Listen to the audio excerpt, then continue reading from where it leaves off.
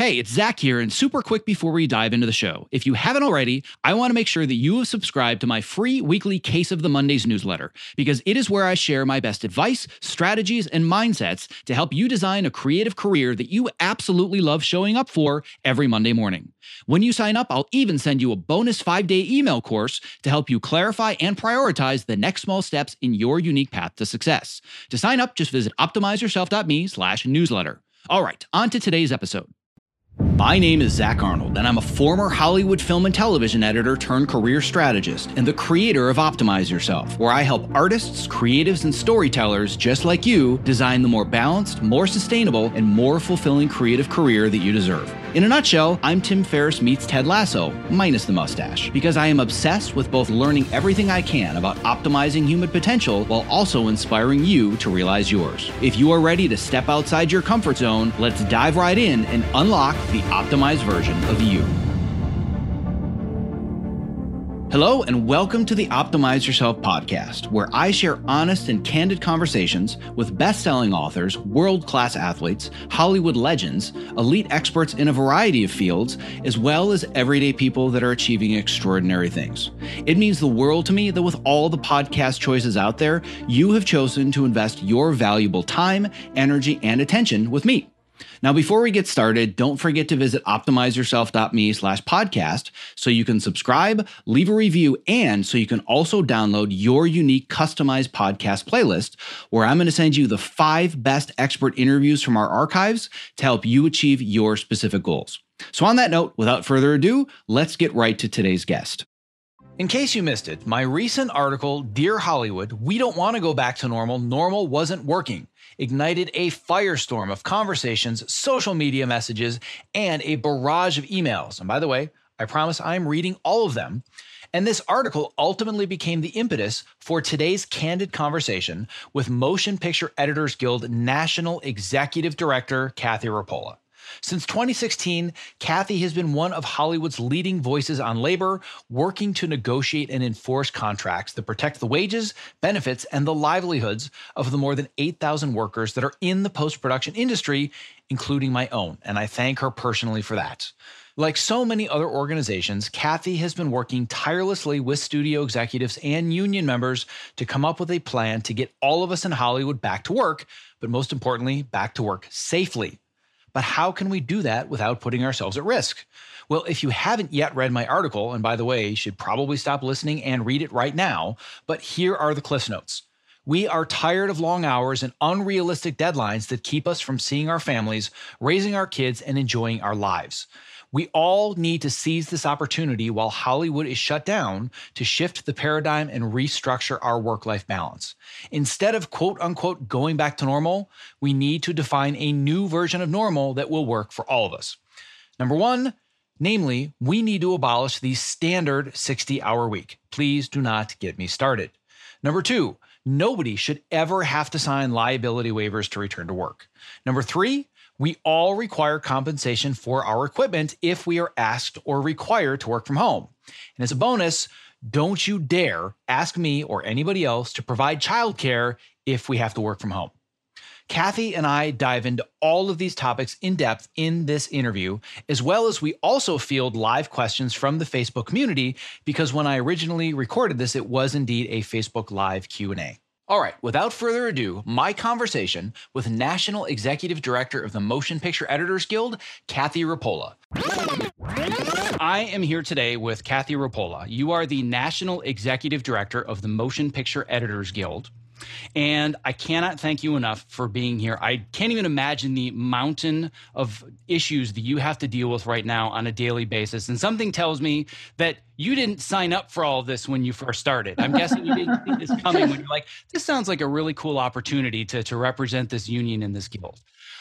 So it definitely means a lot to have you here. What I want to talk about today is going to be this idea that I started, and this, as we talked about offline a little bit before the call, the conversation that you and I have had behind the scenes in phone calls, emails, The article is kind of a culmination of that, where we see this inflection point right now, where we've spent so many years and decades in Hollywood trying to very slowly fix and remodel this plane that's barreling 575 miles per hour through the air. And it's really hard to make substantial change because you don't want to crash.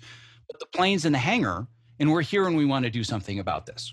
And a couple of things that I want to go through before we jump in. The first of which is I've received hundreds and hundreds of comments from people all over the world. I didn't expect any of this. I thought it was going to be another conversation about working conditions in post. And all of a sudden, I'm getting emails from second assistant directors in Mexico City and accountants in Japan and corporate video editors in Germany. Like, this is not a union issue anymore. This is a universal human issue. So for a lot of the people that I think are either going to be listening or watching, I don't want them to ask the question, well, that's great for people that are in the union, but what about me? And I want to really identify that we're talking about human issues, but I believe, and this, I got a really good Facebook comment from somebody a couple days ago that said, it kind of starts at the union where they set the standards, which gives a voice to the non-union people to say, listen, I may not have the literal protections as a union member, but here's what they're doing, and we need to do our best to follow this as well. So I want to make it very clear to anybody that's listening that is not in a union, this conversation is for you too. One of the things that I think is really funny about this is that I've been told over and over again, thank you for starting this conversation. I'm like, starting? What are you talking about? I've been screaming this from the rooftop for 6 years, and I don't know about all of the other organizations in the world of beyond post-production, but in our little tiny world of post-production, the Guild has been fighting for these rights for years. American Cinema Editors has been fighting for these rights for years. Amazing organizations like Blue Collar Post Collective have been fighting for this stuff for years. So the fact that we're now bringing this conversation together, we haven't started it, we're continuing it. But the part about this that I really, really love, that I'm starting to see, and I want you to talk more about as well as we get into this, is during the last contract negotiations, it was like all these islands. And now I feel like we're all kind of starting to say, wait, we all have the same problems, don't we? Maybe we need to start to come together for all of this. So I wanted to frame the conversation in that sense. There are so many things that we could talk about. We could probably do a 75-part podcast about all of the issues and the comments and everything that people are asking you. The three that I brought up in the post are the ones that you and I have chatted about as well, which is number one, waivers. Number two, hours. And I think another kind of addendum to that is how childcare is going to factor into the hours that we used to work and the hours we will work. And then ultimately, if we're going to be working from home, how can we be compensated? So there's probably going to be other ancillary discussions that we can have, but I think those are really the three core issues that I want to tackle today. So I feel like the most pressing one, given present circumstances, is obviously waivers. So I just want to talk about like waivers 101. If I don't really understand what the conversations are, am I protected? Am I not? What does it mean if I sign a waiver? What do they mean? Let's just get started by helping people understand, what does it mean that waivers are now involved with us going back to work? Well, there are different types of waivers, I'll say. So it kind of depends on exactly what it says. And I think the term's being used a little bit loosely these days. But so look, and I've seen plenty of these documents already because people are starting to return to work sites to finish up posts and pack up editing rooms. And some of the unscripted stuff is starting pre-production. So, there's like a disclaimer, which is different than a liability waiver. So a disclaimer that we're doing absolutely everything we can. We're in guidelines with the county guidelines, state guidelines, regardless of where you live, all that stuff, plus whatever our companies have put together ultimately, which hasn't happened yet, but ultimately whatever the unions and the producers agree to jointly, they've done all of that stuff, but they still can't guarantee that somebody's not going to get sick. And so you sign that acknowledging that that's the case. That's not waiving your liability. Waiving the liability is saying, if I do get sick, the employer is not responsible in any way, shape, or form for anything that happens to me, for any potential work comp claim, for any time missed from work, all that sort of stuff. That's what we're talking about when we tell members not to sign those. It is absolutely the employer's responsibility to provide a safe work environment. They can't ask people to sign it. They're not supposed to ask people to sign it. If members or non-members out there in the world chose to sign it, at least in the United States, I can't speak to the laws in other countries if we have other people from other countries listening, but we would consider they'd be null and void anyway.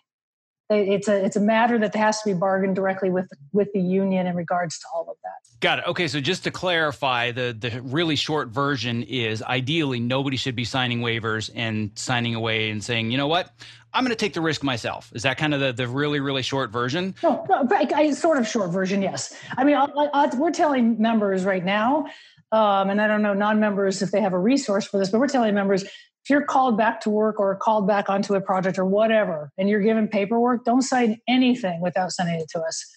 Because sometimes, it's hidden in little fine print somewhere and you don't know what you're signing exactly. And I know people are anxious to return to work, a lot of people, not to the old normal, hopefully to a new normal. But so I don't sign anything without, reading it or giving it to us and giving us an opportunity to read. And a lot of this is being vetted through the IATSE West Coast office in the West Coast, in New York on their East Coast office through their legal counsels. We're sending documents all the time that our members are supplying to us from various companies. Okay, well, that's helpful for me because when I think of a waiver, I don't know if you're familiar with obstacle course racing, but I love doing things like Tough Mudders and Spartan races where you go out in the hills and you're climbing up ropes and jumping over fire and under barbed wire. And the joke is, and it's not really a joke, you're signing what's called a death waiver. It's like, yep, sign my death waiver, which means, and it says in very clear print, big bold letters, even if you die on the course, not our fault. You know what you're signing up for. You know what you're getting into. And I'm paying money to put myself in that situation, which is a whole nother crazy conversation I won't get into. But this conversation is very different because I'm not saying, well, you know what you signed up for, right? Well, I just want to work, so whatever it takes to work. I want people to understand that under certain conditions and under certain language, they're signing their life away. And if they get sick and they can no longer work, they can't blame their employer for lack of a safe environment. Right. And the big difference in the example you give and what we're talking about is under a work environment, it's an employee-employer relationship. The laws are very different. You go into some private club or public place or whatever you're signing as just a citizen of the world going into there, that's totally different. These are dictated employer-employer relationships that are guided by law and by collective bargaining rights. So how far in the various waivers that you've seen, and people are even sending them to me, and it's all gibberish. Like I don't read legalese, but a bunch of people have been sending them to me, and I can't really decipher to what level are either production houses, studios, private companies that are non-union. I don't know how many of the variations you're seeing, but how far do you see in general people trying to push the envelope saying, here's what you can expect when you come back to work and we don't want to be liable? Like what's the spectrum look like right now? Well, to tell you the truth, I'm not seeing a lot of it in the union world. Most of them are being very compliant with everything, especially in the larger studio, larger independent companies, certainly post-production facilities. They, I think, understand what their obligations are, and they're not really trying to push that off onto employees. In the non-union world, I have no idea what's going on. I suspect there's some of it happening. There's a lot of it happening. I would imagine. I have gotten multiple messages, or I got a message just yesterday from somebody. I'll keep them anonymous, but they said, I don't remember the exact words, but it was like a short one sentence message. Yep, just got asked to sign the waiver. Yikes. Right. Yeah. And it basically states all the things where they're the company they work for and they're full time for a post house. And it's basically saying you're coming assuming the risk. And there's just something so inherently wrong about that, especially, and this is another thing we'll get into later, if they're telling them they can't work from home. So what do we do in the situation? And obviously, if you're a union, the simple answer is send it to the union and don't sign anything. Right. But even I think for some people that are in the union, the fear is, but I don't want to be the difficult one. I don't want to be the one that says, I'm not going to sign this until I send it to the union. Well, fine. We're just going to find somebody that will.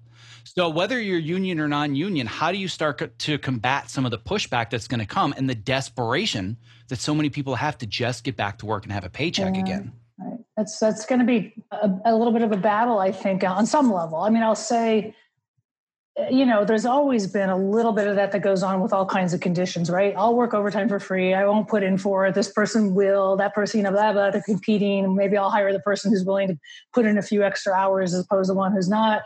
I think the difference, which I'm seeing at the moment, while there is a, quote, desperation to go to work, people are genuinely concerned about their life and their health. And this is a whole new, we'll get into this, I know, with the normal, crazy hours and all that other stuff. But I think this resonates with people in a very different way now. I have not so far experienced anybody saying to me, well, don't tell the company I'm the one who called you, or don't let them know I'm the one who asked, or don't let them know.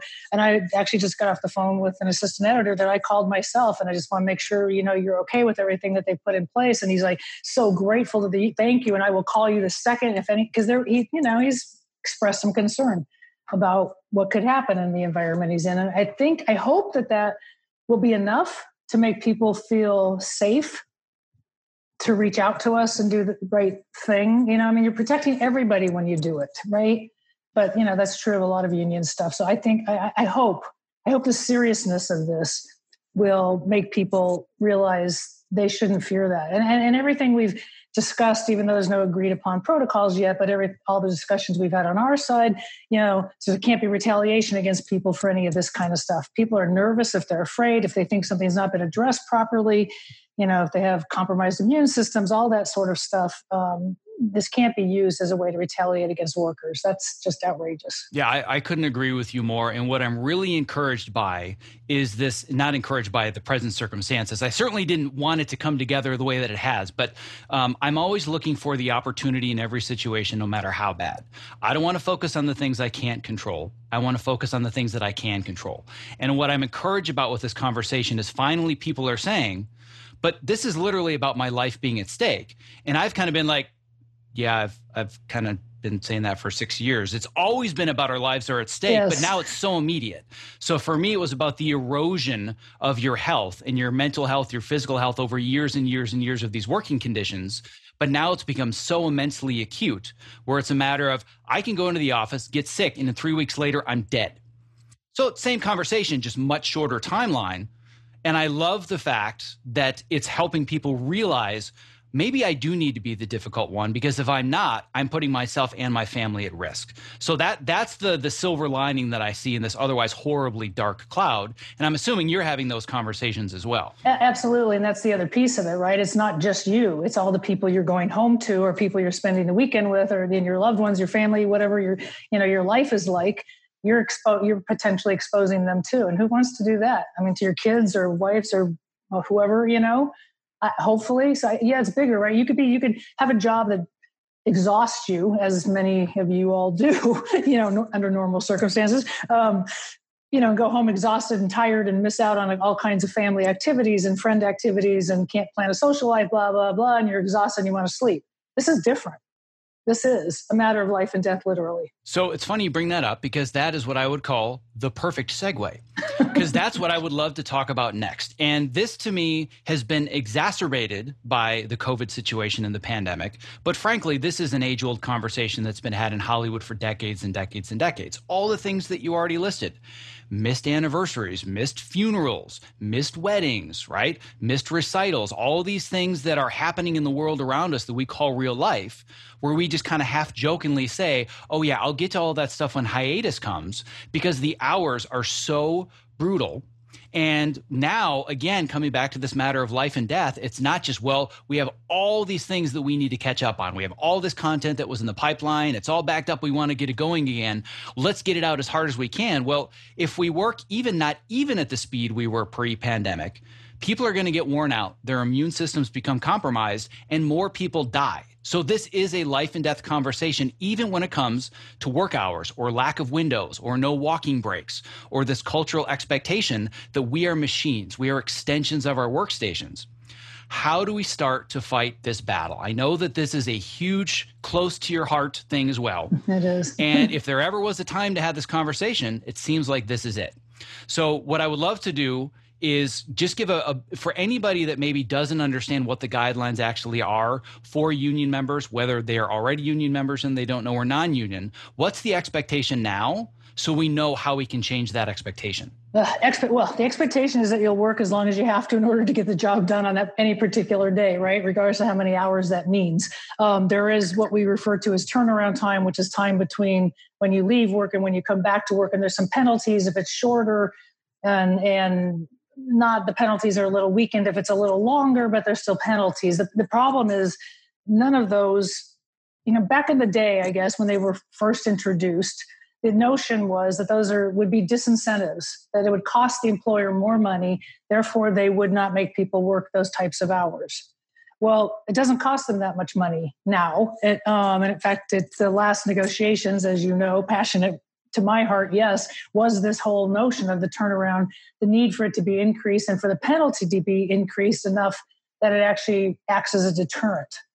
Neither of those things happened. I mean, the turnaround got increased a little bit, but the penalty was tweaked in a way that, and which is a longer story. I don't know, if you want to get into all that today, but it wasn't sufficient to address the concern that we all had and that we went into negotiations with. And because of all the conversations I have with, I've worked for the Guild for almost 27 years now. I've been the head of it for 3.5. So I've had conversations with members for years. And this is a recurring theme of it, of like the long hours. They're exhausted, they're burnt out. I'm finding, it's troubling actually, not just that that's happened for so long and people, the industry sort of condones it, seems to not care. They're starting to care now, which is a good thing. They got their attention a little bit. And, yet there's not been a push to really collectively change this. And, once things start getting back to work and everything else, I think for a while, I think it'll be easier for us to sort of keep the hours at a normal pace. At least from all the union perspectives, and this includes the paperwork that was put together with the Directors Guild and SAG-AFTRA and the Teamsters and the IA, everybody in there is like, limit the hours to 10-hour workdays. The epidemiologists that were hired by the AMPTP, by the DGA, by SAG, by IA, all of them are saying this. The long hours are absolutely a factor in people not getting enough rest and creating, compromising their immune systems. Well, first of all, I would like to point out the absurdity that we're fighting for 10-hour workdays. Can we just talk about that? Can we put that out there? We're desperately clawing and scraping for a 10-hour workday. Like, are you kidding me? The biggest shock that I've had in this industry, because I've been on both sides of it. 20-year career as an editor. I've been in advertising. I've been in trailers. I've been in marketing. I've done documentaries, indie features, studio television. So I've seen the whole spectrum. And one of the biggest shocks was when I got my first union job and I read the contract and it said a standard 12-hour workday and a 60-hour work week. And like, got to be a typo. Like, that's really like, I've worked 90, 100-hour weeks, but that was when it's crunch time to get the job done. But when it was just, this is the expectation, I'm like, you got to be kidding me. The soapbox that I've been on for years, and I have many, many soapboxes. This one I do happen to have in this room. I have many in the other room. I don't have space for all of them in my office. But I would say one of the biggest soapboxes that I've been on for years, more hours does not equal better hours. And there is so much science to back up the fact that productivity radically diminishes and output diminishes. So before all of this happened, I've been screaming from the rooftops, working people 60 to 80 hours a week is actually costing you more money and it's taking longer to get the quality of work you want because we can't be creatively effective with our time or our focus. So it seems to me, if there ever was a time to prove that, number one, we can be equally or even more effective in less hours, this is a good opportunity to experiment because what else are we doing right now, right? Right. Yeah, no, look, the whole notion of the 60 hours, and I want to clarify that a little bit because in the unscripted world, they're under a different contract and they have 40-hour work weeks since it's structured very differently. Under the, typical sort of motion picture, television production, scripted world, the editors are what we call on call, right? And so it doesn't mandate that you work 60 hours. It doesn't mandate that you work 12 hours a day. The problem is it's a guaranteed 5-day work week and with no real set hours attached to it other than the 60 hours of contributions that go into your pension and health plan. So, you figure that language has been in there for decades and decades and decades and decades when there was a studio system and people went to work for the studios and they kind of did work 9 to 5, and they got extra hours into the plans. And every once in a while, if they had to work a little overtime, they did.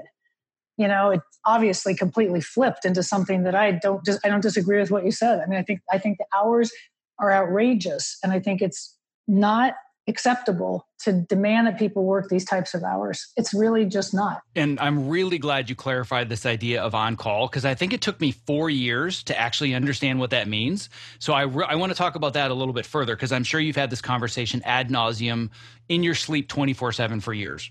But yes, the contract says you are protected to have an on-call 5-day week up to 60 hours.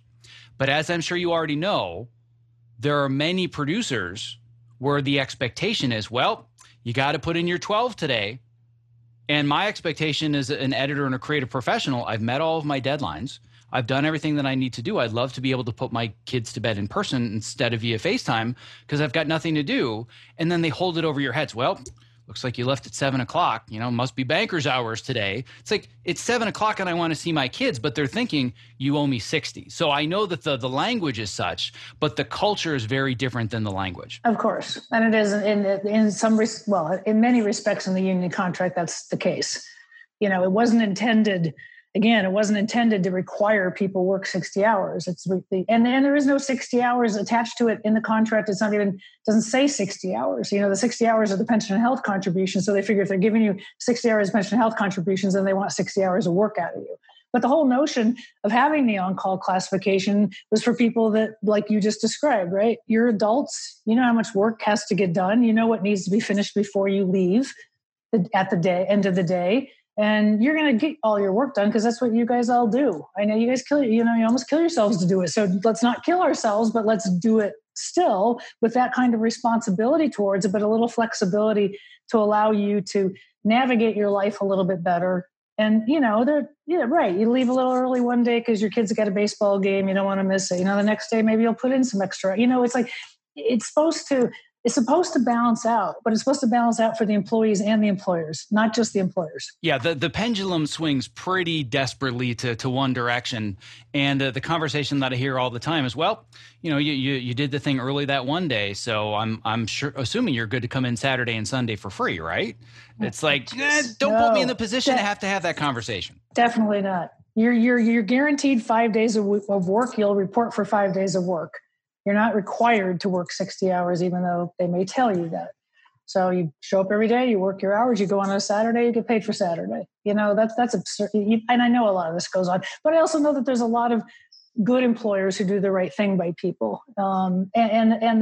Just quickly, because I want to make sure I clarify this, when I was talking about sort of the unions now pushing for a 10-hour day, that's like a 10-hour production day, How that will translate into post will be seen. But one of the biggest problems and complaints we were getting is because everything shooting digital and all the amount of dailies that come into the editorial rooms. Well, if they're shooting fewer hours, maybe, right, then fewer number of dailies coming in, maybe the hours will be reduced for post too. And maybe this will be just a real, and the other thing, sorry, but I don't want to forget this either.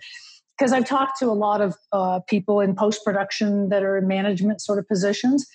They're working from home now too, and they've got kids too. And I was on one yesterday and he kept saying, I'm really sorry. The kid kept interrupting him, his son. And I'm like, it's okay, it's fine. They're starting to realize, I think, a lot of what it means to work from home, first of all, which is good because they should know. It will help us advocate for what we need to advocate for.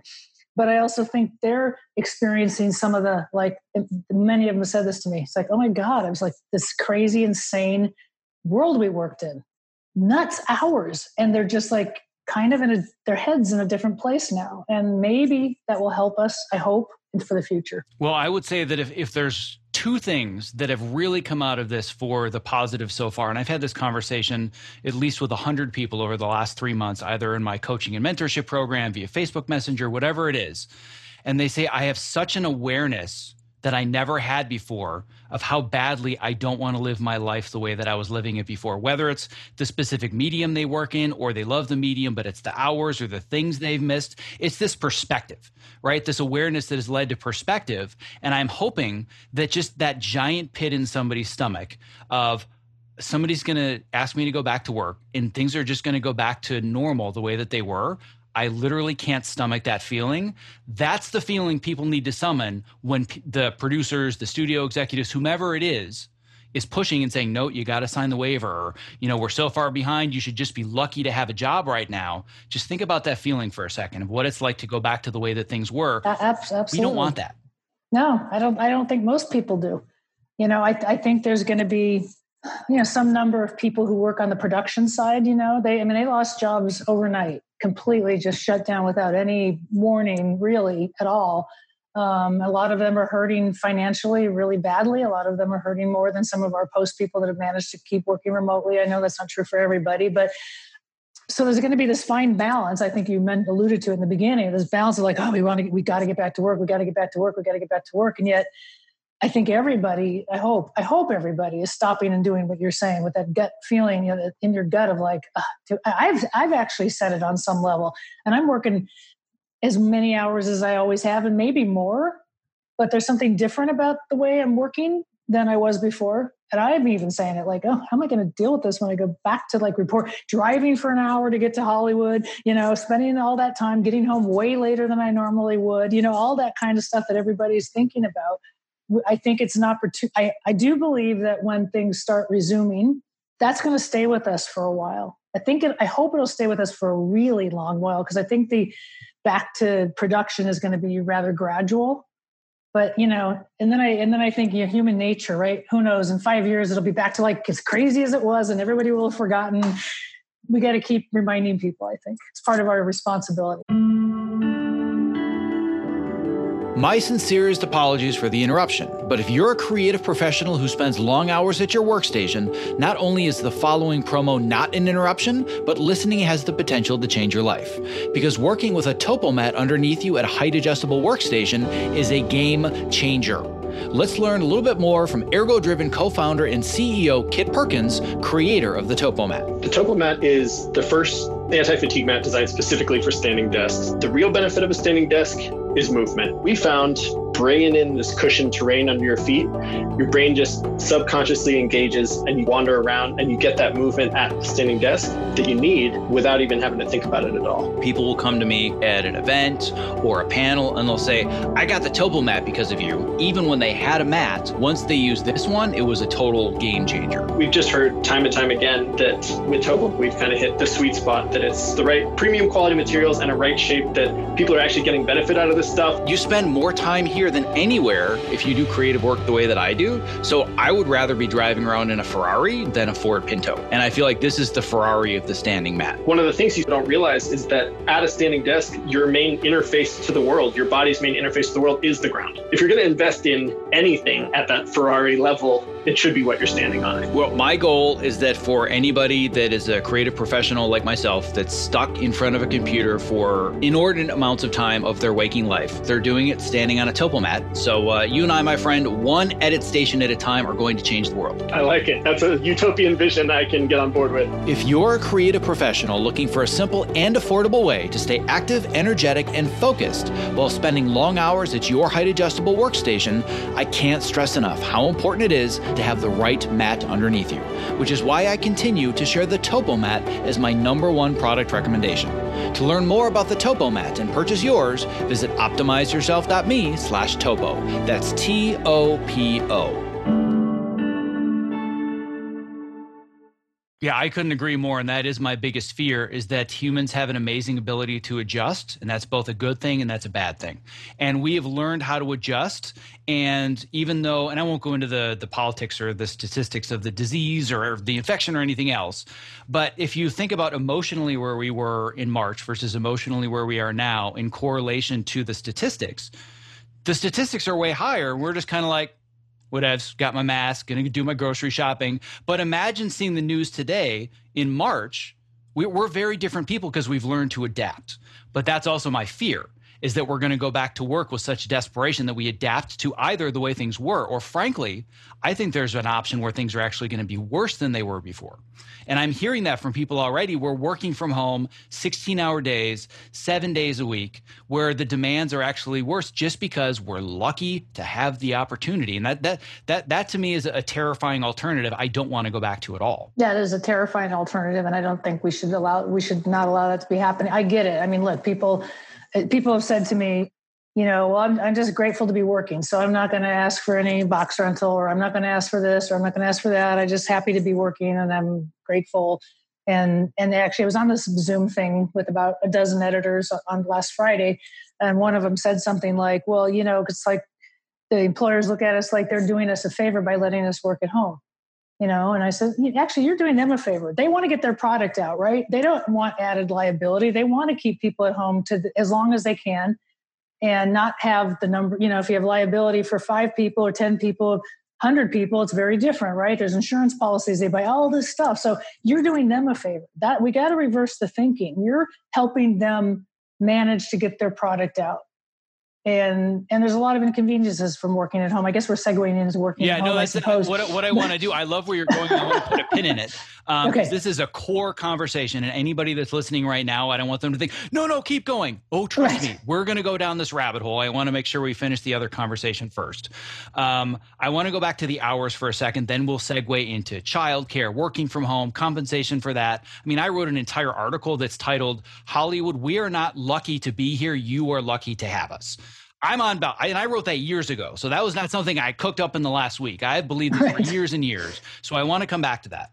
But going back to this hour just of the working hours, because I really believe that, and I've been talking about this for years, writing about it for years, talking about it with my clients.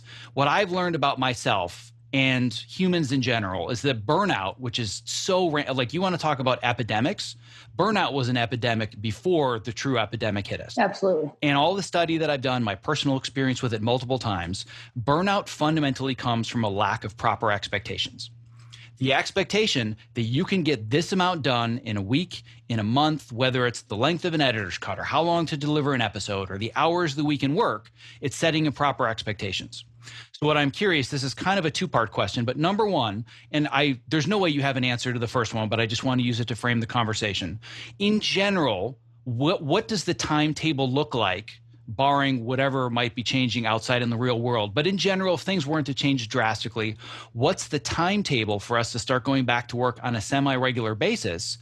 And that feeds into how much time do we have to figure out what the new standard hours need to be? And what should they be? Right. Well, you're right. I can't answer the first question at all. In fact, it was interesting. I got an email yesterday from a member saying to me, like, I just heard the announcement for Gavin and Newsom. I'm really hopeful that means they're going to slow back on this push to start production because he's terrified that we're starting too fast. And I wrote back, I said, well, unfortunately, or fortunately, I'm not sure how you look at it, at the moment anyway, in LA, and it's different in New York City, but in LA County, they're, at least at the moment, the public health department experts are all like, wow, the entertainment industry did such a good job of putting together all this information, and they're working collaboratively, and they're in negotiations, and they're trying to, do the right thing. They're less worried about our industry than others. And so unless there's a shutdown of this whole state, we're going to probably continue to inch forward. But the recent numbers in LA County that are shutting down, making us step back in other areas, closing the beaches again, all this stuff, I think is making everybody on the production side, labor relations union, we're all kind of like, what is this? Now what? Can we really do this? Are we going to be able to start pre-production for some of these shows we hoped to? So I think there's some time, time for us to continue to reflect on this, but I think it needs to be, and there's been some dialogue about it on Facebook. There's various Facebook pages that a lot of IA members, are on, from production and post and everything else. I think it's got to become an issue that at least the vast majority of not just IA members, but people in the entertainment industry want to resolve. Not just, okay, this is okay for a while and we're working to get the products out and that, whatever you're doing, you're at home. Who knows, I've heard this from some people too, producers and stuff, like, well, they're working from home. They don't really know how many hours you're really putting in. They know you're getting the job done, but they don't know if you're taking off for a couple hours in the middle of the day and taking a walk in the park or whatever you're doing. Yeah, the work from home situation is a micromanager's worst nightmare. Exactly. Because now they have to count on output and not monitor you. This concept of the theater of work. I'm walking down, the editor's at his workstation, assistant editor's at his workstation. I'm doing my job. Like, who cares? Right? Like, I've cut entire scenes on studio walks. Haven't even touched the Avid. Cut the whole scene in my head, walk back, cut it, and I'm done. So to a micromanager, oh my God, what is my team doing right now? Stop caring. Let us do our jobs and trust us. Right? The work's being done. The product, everything is moving along when it's supposed to. I think we're going to have, it's, last contract negotiations, that was our big push. It was supposed to be a big push for everybody. It changed, obviously, a little bit in the politics of negotiations. And that's a long story, too, which I won't rehash with everyone. But I think there's got to be a collective push to just not have it go back to how it was. We've got to take advantage. It's a good opportunity. I mean, whatever. I mean, it's kind of interesting. So whatever we negotiate with the studios, everybody on our side is like, it's all temporary. This is temporary while COVID's happening until there's a vaccine or the pandemic is eradicated, whatever. It's all temporary. Well, we're going to be back in negotiations with the IA for the IA basic agreement. I don't know exactly when, but normally we would go in like March or April of next year because the contract expires at the end of July. So some of that stuff, will still be in place, or we'll be on the verge of talking about what to do with the fact that it's in place. And I sincerely hope that we can take that as an advantage and take that and say, this worked for 6 months and people are happier and their lives are better and it changed the industry in a really positive way. So let's keep that change in place and let's just keep improving upon it. That would be my desire and my goal. There's a bunch of us that negotiate together. I don't know that they're going to share that same view. Well, I'm really glad you brought up the contract because that's literally where I was going to go next. I want to better understand the logistics and the timeline because I feel like it's a chicken and an egg conversation. There's two ways to look at it. Either we set new guidelines now and we say we're only going to do 10-hour days. We've now proven to you over the course of a year or roughly whatever the timeline is, this works. And they're like, you know what? They're right. It works. But the converse to that is, but I'm not giving you a 10-hour day until the next contract. Your current contract is still the 60-hour week. So we need to ride that out until the next negotiation. Is that something that even these new COVID guidelines can kind of be like an interim new standard contract? Does it work that way? Like, I just logistically don't know how this comes together. It doesn't work that way. So nobody's talking about altering like minimum calls or changing on-call classifications. And we're not the only one that has on-call classifications. There's 4 or 5 other locals in Hollywood. I don't want to start naming them because I'll forget one, but there's several of them that also have on-call classifications. Costume designers, I know, is one of them for sure.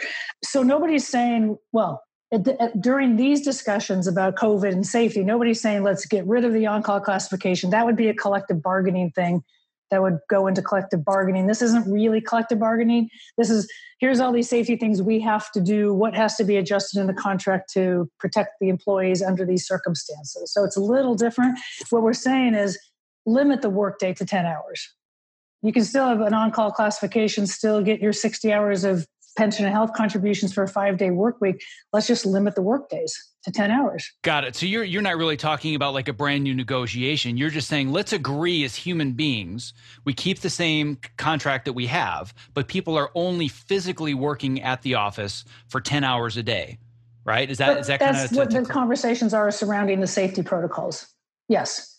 Now, when we get into negotiations, that'll be a different story. And we've proposed in the last 3 times, maybe 3 times out of the last 4 cycles, I can't remember exactly, to eliminate the on-call classification for picture editors and put them on a 45-hour work week. And we get nowhere with it. There's no traction. We can't, I don't believe there's an appetite for changing that on the other side or collectively amongst the IA that we all bargain with.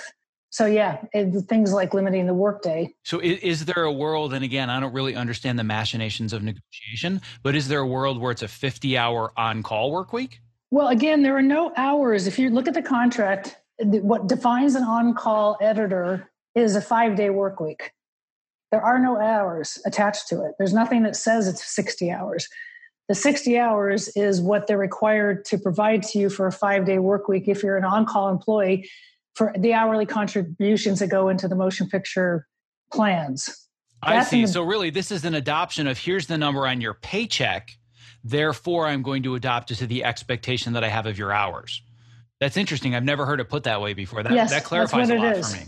Yeah, and our on-call editors, unlike the other on-call classifications within the IA in Hollywood, they're actually entitled to golden time after working 12 hours. A lot of our members either don't know it or don't like to put in for it or whatever, So you're not really on a flat in the same way that some of the on-call classifications are that don't get golden time. Some of them are truly a flat. You're just a 5-day, I don't care how many hours you work, So I think that this brings up one other question about this, and then I do want to segue more to the work from home stuff and the kit rentals and the children and all that. But this is really a conversation that's been going on for decades and is now exacerbated like everything else we're talking about. But you alluded to it, which is kind of this hero mentality. of, well, we're really behind. Things are crazy. Sorry, guys, we just don't have the budget, but we got to meet the deadline. We'll take care of you on the next one, right? Right. So you're thinking, well, I don't want to be the guy that at 12 hours and 1 minute puts it on my time card, because then the producer gets upset, and then my assistant editor's yelled at for putting in 2 hours of overtime, and then all of a sudden we're the difficult ones, and then next season we're not invited back. So what do you do in that situation when you're fearing for maybe not getting the money immediately, but you just feel like, I don't want to be the squeaky wheel, because TV, it's not like I have a job at a TV studio and I'm going to be there for 30 years and retire. You get hired back every 3, 5, 6 months, and you're always laid off and rehired. So legally, them saying we don't want you back, they can do that. So how do you deal with that hero mentality? Well, I wish I had the answers. I'll say it's a big problem for the union. It has been for a very long time, and I understand. Look, I'm not the one sitting there in the editing chair when all this stuff comes up and saying, just tell them no, or just tell them, look, I got to go home, or just say, whatever. I do think. I believe, and I've had this conversation with a lot of members over the years, and so I do believe there's a certain way to approach it that's less intimidating to the producers or less in their face, and maybe it's just the dialogue and the way the dialogue needs to be had. I've had and people fear like, if I do this, I'm never going to work again. Okay, so this is like, now I'm talking about assistant editors, because I know a ton of them who put in for all the overtime that they're entitled to. They don't work overtime for free. They just don't. They'll say to whoever they got to get approval from, hey, it's 7:00. I haven't finished doing X. I know you really wanted it for tomorrow. Would you like me to stay and finish it? I'm going to be in overtime, or I can come, I can finish it in the morning. Put it back on them. It's their burden to manage all that, And I know it sounds easy and maybe Pollyanna, I don't know, but that it's got to become the norm.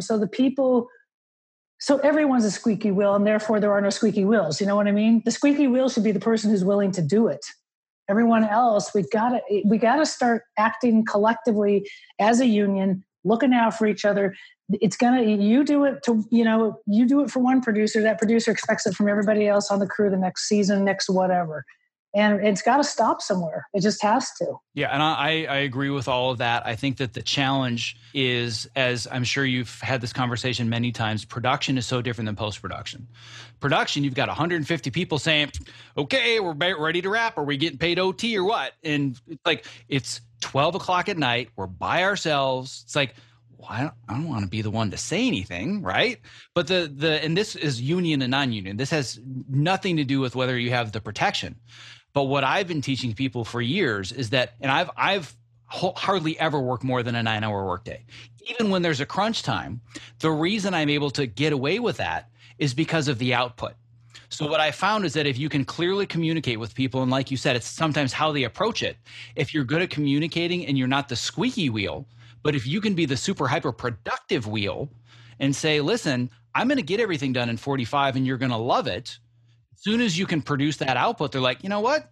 We're good. And then when you come back and say, I really need the extra time and I'd like to be paid for it, they're like, we already know that you can do the work where you're doing it at a high level. If you need the time, clearly you need the time, and then they compensate. So I feel like immediately people, they just put it all on the system that's pushing them down. Mm-hmm. And I agree the system's making it very, very difficult.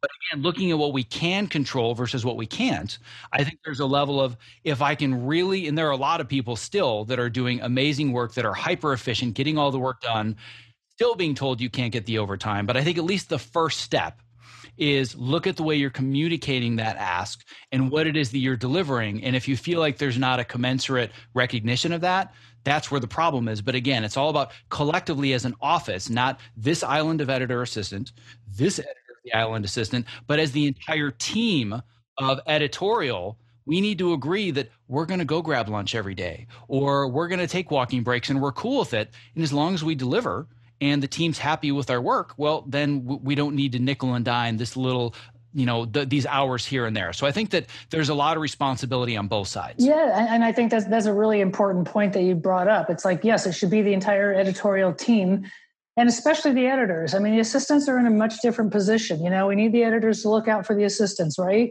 They shouldn't have to fight for themselves. I mean, that's really uncomfortable when you're an assistant editor. And I know it's uncomfortable when you're an editor. But yes, if the team works together towards resolving some of this stuff, I absolutely believe it can get resolved. The other thing I'll just say real quickly, and because we've coached people about this a lot, members that call, I'm like, I don't know what to do. And I'm in this position and I'm afraid to say, it's really, really, really scary the first couple times you do it. But the more you do it, it becomes less scary. And you start to realize you're not asking for anything special. You're just asking to be compensated for what's under the collective bargaining agreement that you didn't negotiate as an individual member. Those producers sign it with the union, right? So if a director has got a contract and the producers or somebody are violating it, he's going to go to the producers and say, you can't do that because my contract says X, Y, Z. That's all we're saying, right? It's not like a personal, I know it feels personal. Everything's really very personal in this business. And I know people take the work personally and it's your passion and you feel like it's your baby and your product and, but it's got to shift a little bit in the thinking. And that's going back to what we talked about in the beginning. What's at stake, I'm hoping makes it easier for people to summon that courage and that confidence in themselves to set some boundaries and ground rules, because it's no longer, well, yeah, I'm gaining a little weight and I'm tired and I missed a couple of recitals, but I'll be okay the next hiatus. No, you're not going to be okay this time if you don't manage this properly. Exactly. Right. So now I want to segue to this conversation that we put a pin in, because I know everybody wants to talk about this. Yes. And it's the combination of the expectation of pre-pandemic productivity in a post-pandemic world. Thinking, well, we're just going to be able to put the same calendars and deadlines together. And, oh, by the way, if you have kids at home, you're going to need childcare. Sorry, but if you're working from home, we need to know you're putting in the hours. So childcare is the first one. And then, oh, by the way, you're lucky to have a job. So do you mind if we use all of your equipment and your internet and your air conditioning and your electricity? So let's talk more about the childcare and also the kit rental conversation, because these are everywhere on social media right now. Yeah, no, I know. And I've been spending a great deal of time talking about it in lots of different environments. But, so the kit rental, let's do kit rental, which is different than being reimbursed for expenses for the use of your home. To me, two different things. So the kit rental is if you're providing the equipment in order to get your job done rather than the company providing it to you, right? So for the kit rental piece of it, we are in the process of compiling a bunch of information that we got from survey that members took a few weeks ago that was about safety, but some of it was about if you're working from home, and you're supplying equipment to the producer, what are you supplying? How much are you getting for it? Taking that plus a bunch of the discussion that's been on the I Am the Union Facebook page recently about all this kit rental and what they think is reasonable and not reasonable. And people are all over. A lot of people have not worked from home before. So they're clueless about I don't even know where to start. What's fair? What should I be asking for? So we're trying to compile all of that, plus all the years of just enforcement, helping members, navigate through all that.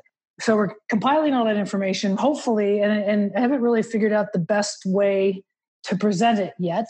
What I don't want to do is put for X, full Avid, let's say just a full Avid workstation, it should be no less than X dollars.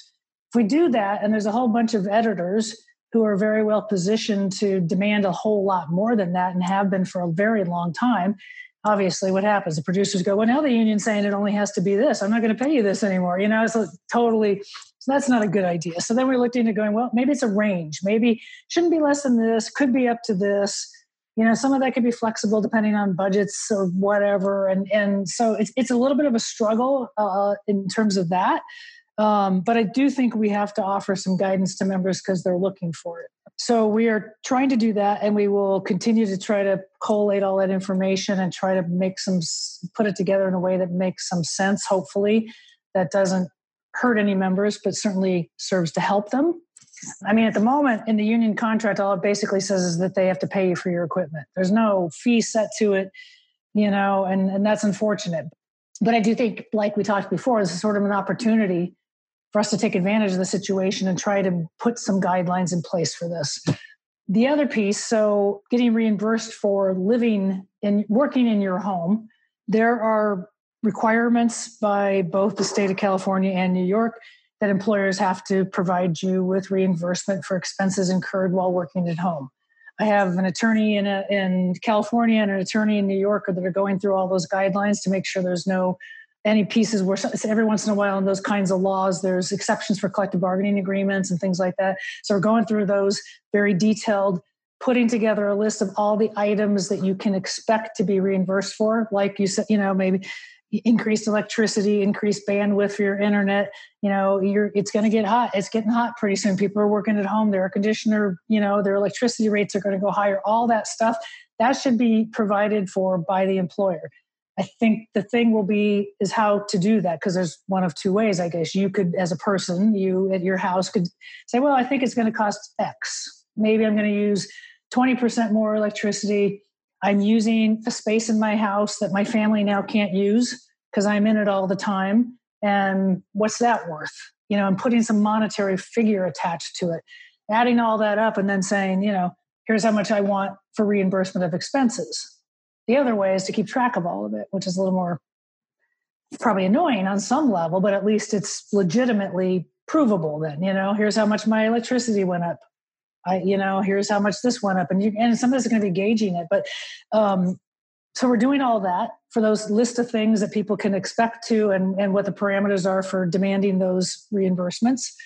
We're starting to ask now, as people are reaching out to us, producers are reaching out to us about people going back to work or people who are going to be working remotely that weren't before. We're starting to ask those questions. Are they getting a box rental? How much are you giving them? Not a lot of stuff that we asked before, and we have to keep doing this all the time. And are they being reimbursed for expenses, and what kinds of expenses? And the employers so far that I've been dealing with have been very forthcoming with what they're doing. But I think they're employers that are generally better with our members, so far. But we have to keep doing that. The other piece, the childcare, and I said something about it earlier because it was a head of a post-production department at one of the bigger independent studios that I was talking to when his son kept interrupting him. And I don't think he'd ever experienced working from home and being interrupted by a child while he's trying to work. And he was so apologetic.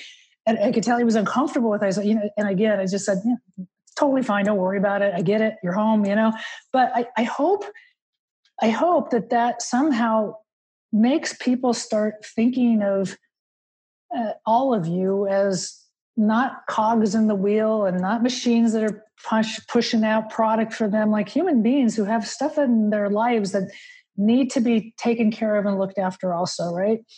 You're better at your job if you can do all those things in your life, I think. The notion, and I saw it on Facebook yesterday, of somebody saying, employer said, you got to have childcare if you're working from home because you got to be working. It's like, you got to be kidding me. I don't even know where that came. I was grateful to know it was a non-union place, but still not okay.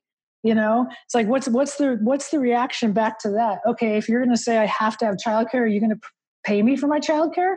I mean, what am I supposed to, what are you supposed to do? I think that's, and I'll say, the conversations that I've been having in this whole union labor relations world, nobody is comfortable saying anything quite like that because it sounds like you're a ridiculous person, right? It's like, I don't care if you got kids, blah, blah. And a bunch of them have kids at home, and not just producers and heads of post productions, but some of the labor relations people. They're all like, everyone's talking about it. Like, this is so hard. They had no idea that, so I think something's going to have to, and I don't know. I don't know what that is, so I don't want to say, but it has to be addressed if it's being used as a way to either not employ people as an excuse because you got kids and I don't trust you're going to be working. That can't happen. We just can't let that happen. I believe the word you're looking for there is discrimination, right? I mean, yes. that's pretty blatant to me. Yeah. I mean, discrimination, right, against people who have kids, discrimination against people who are over a certain age, discrimination about people who have compromised immune systems, and what if you get kids? Yeah. What if you're reporting to work, even if you're reporting to work, but you have small kids in your house and you're doing everything you can. I mean, these are the conversations we're having. You put in all these safety protocols, everybody going to a work site, and they're required to abide by them, but everybody leaves there and goes home at night or whatever, or goes the weekend. Nobody knows what they're doing or if they're complying with all the safety protocols and who they're coming in contact with. And This to me is like, we all have to look after each other. If we want this business to thrive, we need to start taking care of each other. First of all, virtual high five. Clearly, I agree with all of that. That's awesome. There's a whole lot of stuff to unpack here. I think this again comes back to the conversation of we need to stop belonging to this cult of the theater of work, that it's all about looking busy and being busy. It's about what is it that I can provide to you, and can I do it by your deadline, right? So it doesn't matter if you have kids running around the house. Deliver what you need to deliver. You're available to me when I need you available, which, by the way, is another conversation in and of itself. But why you have to be able to separate childcare if it's a matter of I just need to meet this deadline, like that, we need to stop having that conversation. That is the 20th century industrial revolution assembly line mentality of clock in, clock out. That has got to be destroyed. We have so many tools now to produce so much work in so much less time. Stop worrying about how much I'm doing it and when I'm doing it. Just worry about what I'm doing and is it what you need, right? That's the first part of the conversation. And I don't know if you saw this, but along the lines of the childcare, this is not just some random non-union person. Did you hear that it became a regulation at Florida State University? Did you hear this story? Where it said that they basically sent to all of their staff members, their adjunct professors, I think that maybe the tenured professors were exempt, but it said as of this specific date, I don't remember the date, so I'm paraphrasing, but it essentially said as of this date, you will be required to provide childcare going forwards. It's like, pretty sure the pandemic's still happening. Pretty sure nothing's changed, but they've decided, yep, we want to go back to normal now. So you need childcare if you want to continue to be employed. And it went crazy viral. So it's not just some little tiny non-union house. This is a real conversation now. That's interesting. I'll have to look that up. Of course, it is Florida, and I don't know what their state laws, what they require or not. But and I don't know if those people are represented by a collective bargaining agreement in a union or not either. But I'll look it up. I didn't see that. Yeah. So this is going to keep happening. This is going to be a bigger fight than we might anticipate. So I think it's good to start having these conversations. It'll be interesting. Like I say, who's going to be the person sitting there saying, I don't really care if you have kids at home. You're going to have to figure out a way to babysit them because I'm not paying for you to babysit your kid. I mean, who's going to? God. I mean, I know there's some really terrible people that work in the industry, but really? I have spent almost 10 years now raving about how much I love my TopoMat, and I have finally discovered what I now consider the TopoMat of desk chairs, the Core 360. The Core 360, spelled QOR, is designed to keep me constantly moving while seated in an upright and balanced position. To learn more about how it works, let's hear from Core 360 founder Dr. Turner Osler about why he created the Core 360 active sitting chair. When you sit badly for many hours a day, and that's really what the problem is. It's very hard to make yourself get up and do jumping jacks every half hour. But if you just swap to a chair that requires you to be muscularly engaged in order not to fall off, it's an easy bar to clear. For the procrastinators out there who hear all of the statistics and know how bad sitting is and it's the new smoking, and they're thinking, that's something I'll worry about in a few decades, you're going to feel the effects of having more energy at 2 o'clock in the afternoon or 4 o'clock in the afternoon that day. And that's the whole point. Your core muscles will be stronger. You'll have less back pain. All of this will make you more available for the rest of the pursuits of your life, your kids, your hobbies, your whatever. For those of us who need to practically live in front of computers to do our best creative work, the Core 360 is going to level up your game. Keep your body moving and keep the creativity flowing. To learn more and purchase what I consider to be the TopoMat of desk chairs, please go to optimizeyourself.me/core360. That's optimizeyourself.me/QOR360. Yeah, no, I'm right there with you. The only response I've got is, really? Yeah. Like, really? Yeah. But exactly. we're there. Those are the conversations that are now going to start. I want to go now a little bit deeper into the nuance of the kit rental thing, because I know this is so complicated. You're like doing advanced calculus trying to figure this out. And one spectrum is, I've got the Avid, I've got the kit rental. You were paying a rental house $1,500 a week. I want the exact same thing. So that's the one extreme I'm seeing. And then the other extreme is, you get to work from home. What are you complaining about? We're not paying you anything. So would you say those are fairly accurate ends of the spectrum? Or are you hearing other things? Because that's what I'm hearing. I guess. I mean, I don't hear a lot of, we're not paying you anything because we're doing you a favor. I've definitely heard that. But yeah. But yes, I would say, I guess those are the spectrums, sure. So what I'm curious about, and again, I don't expect you to have the answer because things are changing and evolving so quickly, but from the conversations that you're hearing, do you feel like over the next few months, once production slowly starts again, is it going to be 100% work from home? There's no central office, no equipment, and we expect the editors and the assistants and the team to do everything? Is it we're going to get everybody back in the office and it's going to be a safe environment? Or is it you're going to bounce back and forth? Because that's where the kit rental gets really complicated, because then the studio can say, we're already paying the $1,500 a week. So like it really is this really complicated math problem. Yeah. I don't think I can answer. Because I think it's going to vary depending on what type of product people are working on. It's going to be different in features than it might be in scripted television. It's going to be different in scripted television than it might be in unscripted television. We get people that work in animation, too. So to the extent that people can stay home and work remotely, I think that is the preferred way to do it now from the employer's side viewpoint. Also, my concern about all that, which I agree. I mean, I want people to be safe. That's got to be the primary thing, right? But there are a lot of our members for whom it's not really working to be working from home. They don't have the adequate space. They don't have I've heard stories, they're working on their dining room table, and they're like, it's creating issues in space with other people they live with, and it's not ideal, and it's just, and the kids are there, and it's hard, whatever. And so I think for the people who can work at home successfully, they should be allowed to continue to do that for as long as possible. I mean, if we could keep a bunch of those people home until they're, God, maybe a vaccine or, some big, huge change in all this pandemic, then you'll all be ultimately safer. But I do think there's going to be some of the bouncing back and forth, because some of the work has to, you got to collaborate still with some of this, and you got to come on to the studio lots or wherever else for whatever post-production, stuff you're going to be doing in a different environment. So I think it's going to be a little bit of everything. Yeah, and I'm really happy that you're acknowledging the fact that not everybody wants to work from home. I will share a dirty little secret that really isn't a secret because I've mentioned it before. I'm clearly not excited about all the things that are happening in the world. But if I lived in a bubble and I didn't have the internet and all I did was look out my window, I feel this guilt of like, I've been working for this for 15 years, right?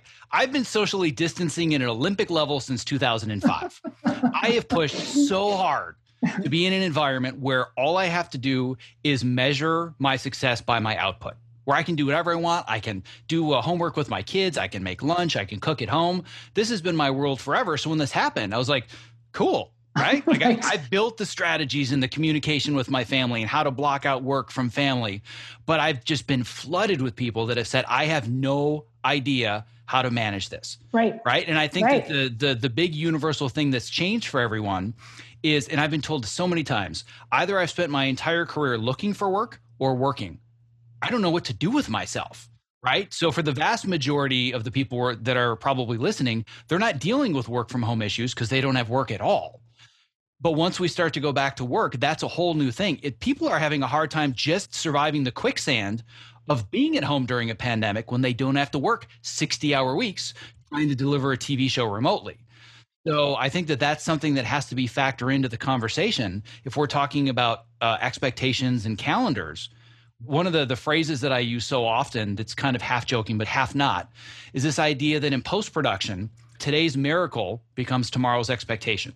And we just keep moving the goalpost further and further and further. And if we go to the goalpost that we had on March 12th and say, well, this is how many days we need for an editor's cut, this is how many days we need for a director's cut, it's not going to happen anymore unless the volume of material is so much shorter. And hopefully it will be, but I'm not that hopeful that it's going to go from 5 hours a day to an hour a day. Might come down by 20 or 30%. If I were going to go back to a show and somebody said, well, the standard editor's cut is 2 days, I'm like, nope. I don't think that's going to happen anymore. Like, we need post-pandemic expectations. So is that just kind of an informal conversation? Is that one of these interim negotiations for an agreement? Is it a contract thing? Like, where does all of that factor in? It depends on how we approach it. Negotiations that take place with the IA collectively that we do every 3 years with the basic agreement doesn't always provide an opportunity to address really detailed, specific things that are going on specific to crafts. It's just not set up that way. So if we can change the world without going through the collective bargaining process, I think we're better off trying to do that. And I think, as we have both said during this talk, we're positioned in a good way now to maybe take advantage of some of this and try to utilize some of this in order to position ourselves better.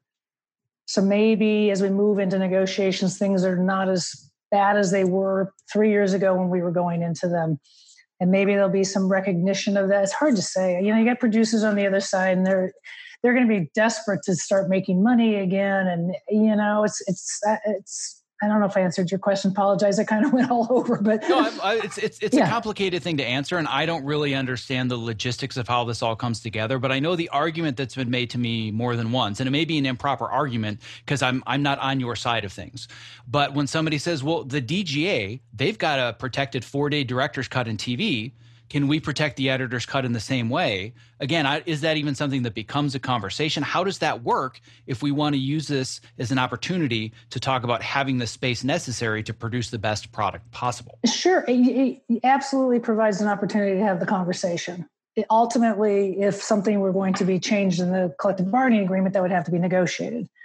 But before you get to the negotiation, having the dialogue is the best thing to do, because we want to know, what could we do? What would make sense? Is there something reasonable that we could propose? We don't go in there with some crazy proposal and just look at you and you're like, it doesn't happen, right? Some reasonable thing, maybe there's some guidelines, maybe there's just some, be, I guess, premature for me to answer without sitting down and having a little further dialogue about what editors think that should look like, and think about how strategically how to try to move in that direction. Sure. And I understand there's a lot of moving parts, and I'm obviously very partial to talking about scripted television because that's my world. And I know it's different editors' cuts for features and TV and reality. So I know that it's a rapidly moving target. So I'm not expecting an answer, but I think for me, it's better understanding the process of how that change happens and understanding all sides of the argument. Because going back to the kit rental, what I see a lot in a lot of the Facebook comments is it's all about, here's what it looks like from my perspective.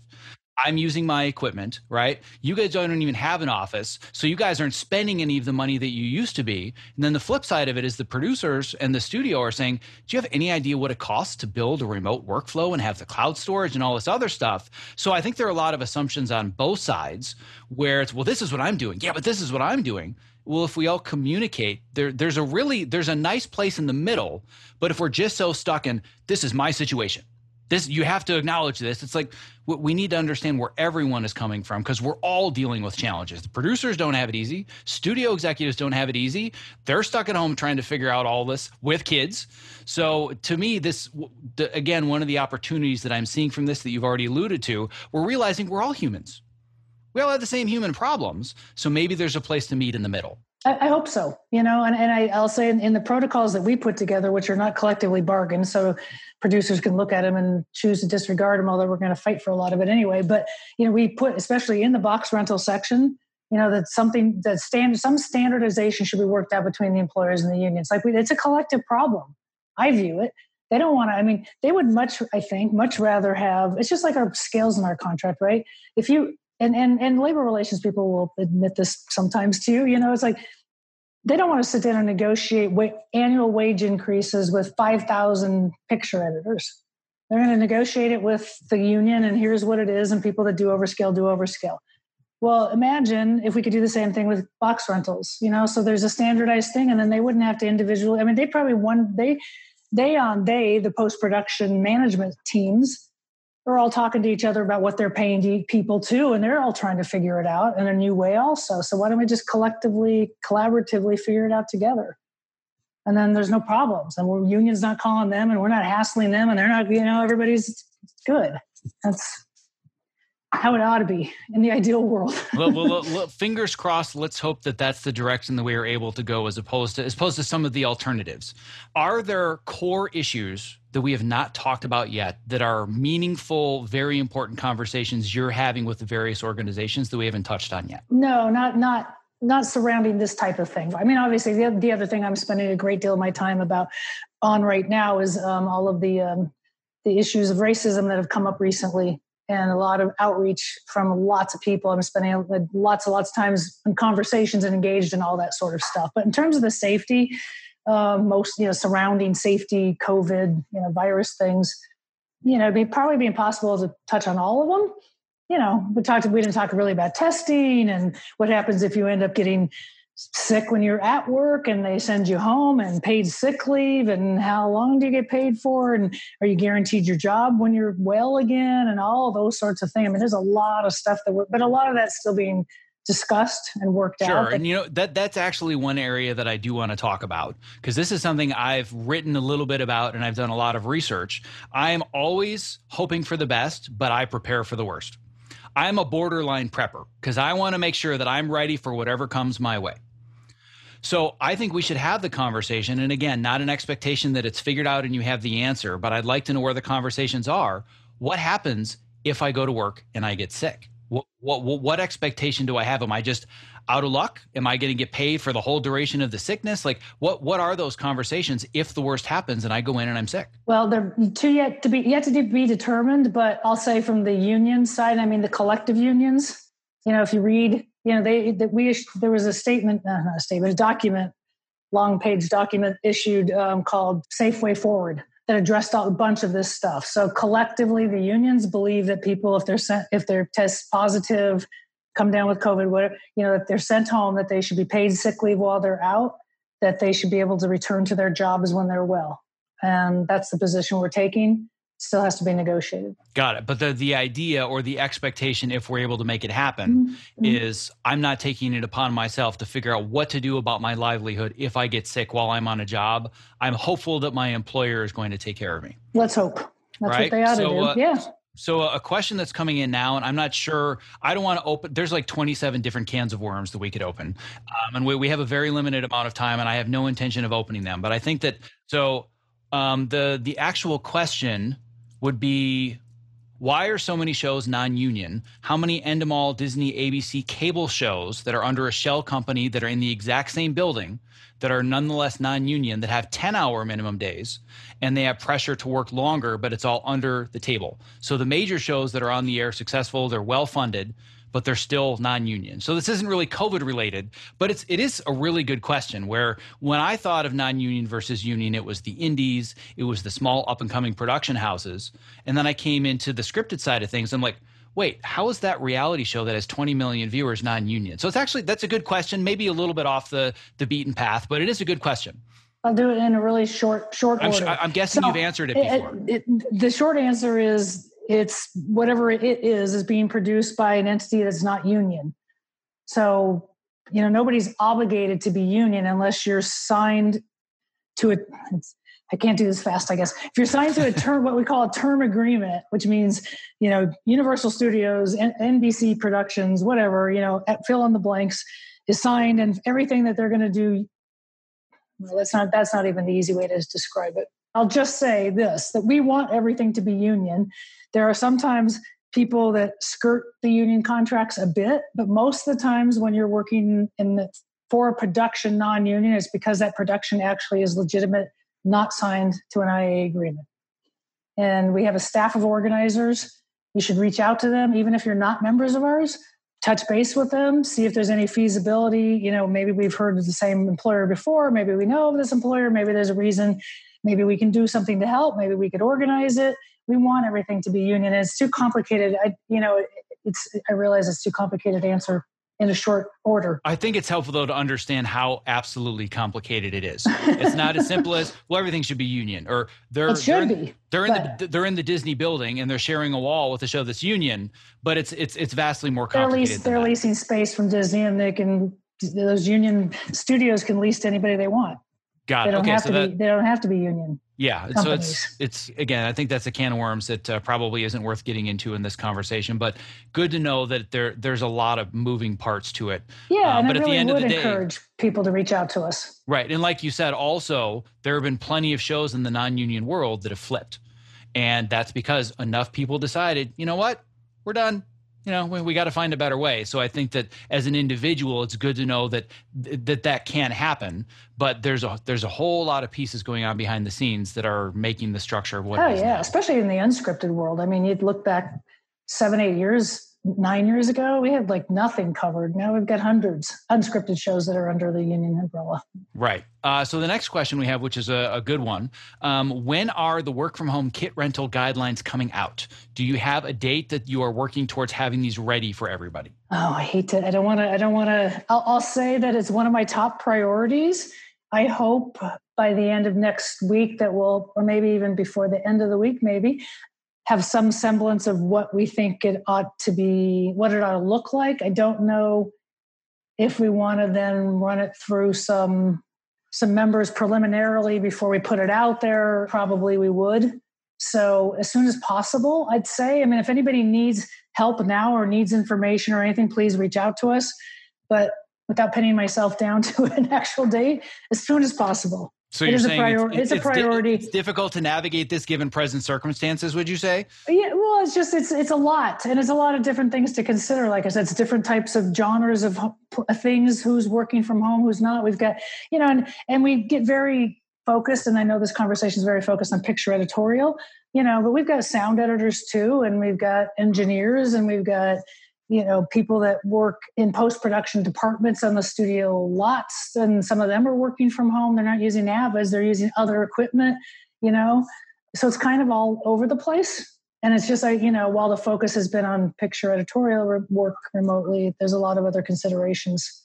Sure. Yeah, I would agree that we definitely want to include everybody that's a part of this, which actually brings up a question that I have. I have another one that came up, but I actually have my own question, something I've never been able to understand. Again, completely different can of worms. But if we're talking about this idea of being in the same building, you've got one union show sharing a wall with a non-union show. But on a more microcosmic level, I can be on a show where I'm sharing a wall with a production team that's non-union. How does that work? How is it that the people that I'm collaborating with on the same show every day, like the post-production supervisor, the PA, even the associate producer, what are the machinations such that we're the editorial department, but we have certain protections that they don't even get? So you don't mean production people on set. You mean No, I'm talking about jobs post-production. They're not represented by a union. I mean, there's been occasions over the years where there's been some discussions along those lines, but currently they're not represented by the union. So that's more if you were to do it, because I know a few producers that are in the Producers Guild, but it seems odd to me that, especially because the path is becoming more and more common, that you're a post PA, you're a supervisor, then you kind of weasel your way into the assistant editor's room and you sit on a chair behind them and then you become an assistant. But the tracks are so far off, it's like climbing two completely different ladders where you have to like leap off of one if you want to go from the office department via the creative department, for lack of a better explanation. I don't think that's a good way to describe it, but why, just out of curiosity, why is it that the people that are working in the post area wouldn't just be protected as like a post producer as opposed to the Producers Guild? Well, first of all, the Producers Guild isn't actually a union.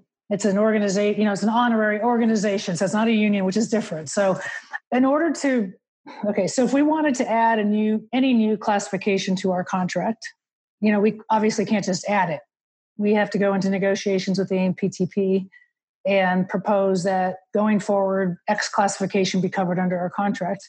We actually made an effort to do that with post-production supervisors, probably 10, 12, maybe longer. I don't know. Everything meshes together after a while. Years ago, we were not successful in achieving it and ended up helping to set up what they call a non-affiliate agreement. So post-production supervisors had a mechanism to get contributions made into the motion picture plans, but weren't under the union contract. So it's like anything else. When you go into negotiations with the studios jointly and you're doing this, let's say we were proposing, we want to include post-production supervisors in our contract going forward. Everything's negotiated, right? So they're not going to give us something just to be like, hey, we want to be nice guys. No problem with us if they're covered. They look at, what are we going to give them in exchange for that? And why would we give up anything for our existing classifications in order to get a new classification? I wouldn't advise we do that. And so we haven't found any other way really successfully to do that. Got it. So again, the answer is it's very complicated. Yes. Understood. Okay, so a couple of I'm hoping are very specific, quick questions. One of which is a follow-up to the previous. Once it comes out, again, we're not sure when. How would people get the box rental guidelines? We will blast it out to the membership. We'll have it available on our website. We'll make sure you see it. Got it. So it'll be just like a series of PDFs yeah, or a website. If you pay attention to union stuff in general, there's no way you'll be able to miss it. Got it. So another one that's a little bit more logistical that I'm definitely going to let you handle. It says, what about the new media contract that's negotiated by the IA? Will your negotiations also include those IA contracts? I don't even know what any of that means. So I'm just going to let you handle that because I don't get any of that. If the question is in regards to will the safety protocols we put in place apply to the new media projects under the basic agreement, the answer is yes. I think that's what the question is. If there are new media companies who are not represented by the AMPTP, the Alliance of Motion Picture Television Producers, because people opt in to be represented by them or not voluntarily, if they're not represented by them, they're not going to be bound to anything that the AMPTP agrees to. So we would have to individually negotiate those, which I think the IA intends to do. I mean, there's also the low budget national theatrical agreement that's not affiliated with the AMPTP, so that would have to be negotiated separately. It's going to be a process to get through everyone. Got it. So it's another one of those where there's basically what I should have done is just gotten you a giant flow chart with like 7 different colors of whiteboard markers and strings. Like we should have just made the whole background look like you're a serial killer with like all the strings and the pictures and like, let me explain to you how all of this works, right? Yeah, so 4 hours later. Some of it's complicated. Yeah, no, it sounds like it's very, very complicated. So another question that's a follow-up to the previous one. It seems like the kit rental thing is really driving people nuts right now. So I know this is actually somebody that I know that just started on a new production. And she's asking, how should we deal with productions that are asking us to quote them rates for kit rentals or office space before the guidelines come out? Do you have any advice or recommendations to negotiate until there are guidelines? If you are in Los Angeles, call Jessica Pratt, who's our senior field representative. If you're in New York, call Jennifer Madar, who's the field rep out in New York, and we will help you figure that out. Excellent. I think that's a great answer. So there's one more question that I want to address, and then I want to be very respectful of your time and try and wrap this up in a few minutes if we can. I think this comes along the lines of we're going to have to understand where everybody's coming from every sides with their budgets and their restrictions. But the question is, how about we just hire more editors and assistants so we can spread the workload? So instead of everybody working 80 hours, they work 50 hours. What a concept, right? Right? I've been saying this forever. It's like if somebody would stop and do the math, it's less, but it does. Okay. So if all of our members were putting in for all of the overtime they actually worked, would be the first piece of that. And then someone did the math between what all that overtime costs and what it might cost to add another body, maybe that would change. But as long as people are working for free here and there, putting in a little bit, I don't know that they don't have the real math to prove it's less expensive. So in their minds, they're just thinking, we got to pay something. We might as well just pay the overtime when we need it, knowing that we might get lucky and we don't need it, but we don't want to commit to having more people and more space and more equipment rentals. But do the math. I mean, it's all about money to them, right? Somebody sits down and does the math. What's this? It depends on what kind of TV. If you're on a scripted show, scale for another assistant editor, plus benefits. I mean, it's really not a lot of money when you think about it. And yeah, everybody could have a better life and. Certainly one of the ways to solve the problem, I think. Yeah, I couldn't agree with that more. And I've seen the spectrum all the way from I was on my first TV show was a 2-editor rotation. We had 18 episodes in 7 months. So it was 9 episodes in 7 months. This was Burn Notice. So my first season, which is not an easy show to cut. Like it's very editorially complex. You'd have a 2-day editor's cut. You work with your director and you're getting dailies while you're in your producer notes. And I was like, this is how things work. It's crazy. And then luckily when we moved on to season 5, I was brought on as a 3rd editor and some of the load was taken off. And for the most part, it seems like the standard is the 3-editor rotation. But I was on one show where there was a 4-editor rotation and was like, you mean this is possible? I thought this couldn't be done. Everybody there was so happy. I mean, we had great schedules. Like it was still difficult, still a hard show to work on. But we had lives outside of the job. That's really cool. Very rarely did people have overtime because we had enough staff where there was space where if you overlapped between picture locking and starting another episode, there wasn't that much overlap. But what that really came down to was the genius of the producer that was able to work with the money and say, you know what? I feel like I have the budget for 3-ish editors, but if you want us to meet this deadline and not have to replace people every 2 months, burned out. Let's find a way to financially make it work so I can do it with 4. Best lifestyle job I've ever had in my career. Oh my God. And say, and let's tell those stories publicly. I mean, those are the kinds of things, we should be writing about in our magazine and covering those kinds of successful ways that people did this and all. We got to keep promoting the idea and providing examples of how it really actually can work. Yeah, I couldn't agree more. So we're at the point where I want to wrap it up. If you could give one piece of advice to all the many, many people out there that are trying to figure out, how am I going to navigate this new normal? And what do I think it's going to look like? And what can I do? What's the one piece of advice that we could leave everybody with? Oh, geez. That's an interesting, you put me on the spot there, Zach, but that's okay. Because I'm used to being put on the spot. So. I have a tendency to do that. That's okay. And I have a tendency to be put on the spot occasionally. So it's all good. I'll say that, and this is going to might sound kind of corny union stuff, but to realize that we're collectively going through this, all of us, and you're not on an island by yourself. It feels that way, I think, especially because we're isolating at home and all that kind of stuff. But to realize that we're part of this bigger community and that we can solve all these things as a larger community, to stay engaged with the union, please. I mean, try to read whatever we send out, and I send out videos occasionally and watch that stuff and make sure you're in tune with what's going on. Be involved, get engaged if you're not. We need to come together to help one another through this. And if we do that, I think people will come out at the other end much more successfully than if you feel like you're all alone by yourself trying to navigate this and no one understands what you're going through.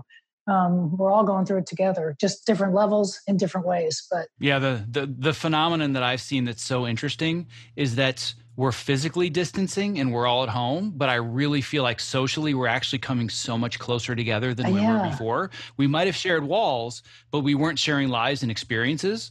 And I think just on a global level, this is far beyond union and editorial, just as humans, I really feel like there's a collective experience that we're all going through that shows we're physically distanced, but socially, I just feel like there's so much more coming together. And maybe, like you said, that's Pollyannish, because you can read the news and prove me wrong. But I feel like in so many different levels of society that's happening. And I think your advice is really sound, that if we see this as just not seeing it as I'm stuck in a dark room or I'm stuck in a dark room at home and I'm by myself and on my own, even if I'm non-union, I can reach out to people, I can ask for advice, I can get support, and I don't have to be the one that fights this fight alone. And I want to be a resource to those people as well. That's why I'm here. So I appreciate that you're in the same camp and you want to provide those resources. Yeah. And then, of course, obviously, the bottom line through all of this, which is where we started out, this is about your life and your health and the life and health of your loved ones, so that don't compromise anything. You should not. We can't let that happen. Yeah. Now is not the time to compromise. Now is not the time to compromise. Well, this has been beyond a pleasure. We've been trying to make this happen. At least I have been trying to make this happen for years. And I know that we've had many emails back and forth. And I can't thank you enough for sharing your time, your expertise, all of your experience. It means a lot to me. I know that it means a lot to the people that are here today, that are watching, that will be listening. So I just want to say to you what I say to everybody else. I would like you to stay safe, healthy, sane. And Kathy, please be well. And I want to say that to everybody else in Facebook Live land as well. Take care of yourself. Don't compromise. Stay safe, healthy, sane, and be well. And thank you, Zach. I appreciate the opportunity. Take care, everybody. Thank you so much for investing both your time and energy listening to today's show. If you were inspired by this conversation, don't forget to subscribe in your podcast app of choice, and most importantly, leave a review, because that helps move the show to the top of iTunes and get our message out there to those who need it the most. Simply visit optimizeyourself.me/subscribe to never miss another episode. Lastly, stay safe, healthy, sane, and most importantly, be well. One last thing before I lose you. If you haven't already, I want to make sure that you've subscribed to my free weekly Case of the Mondays newsletter, because it is where I share my best advice, strategies, and mindsets to help you design a creative career that you absolutely love showing up for every Monday morning. When you sign up, I'm even going to send you a bonus 5-day email course to help you clarify and prioritize the next small steps in your unique path to success. To sign up, just visit optimizeyourself.me/newsletter, and I will see you in your inbox.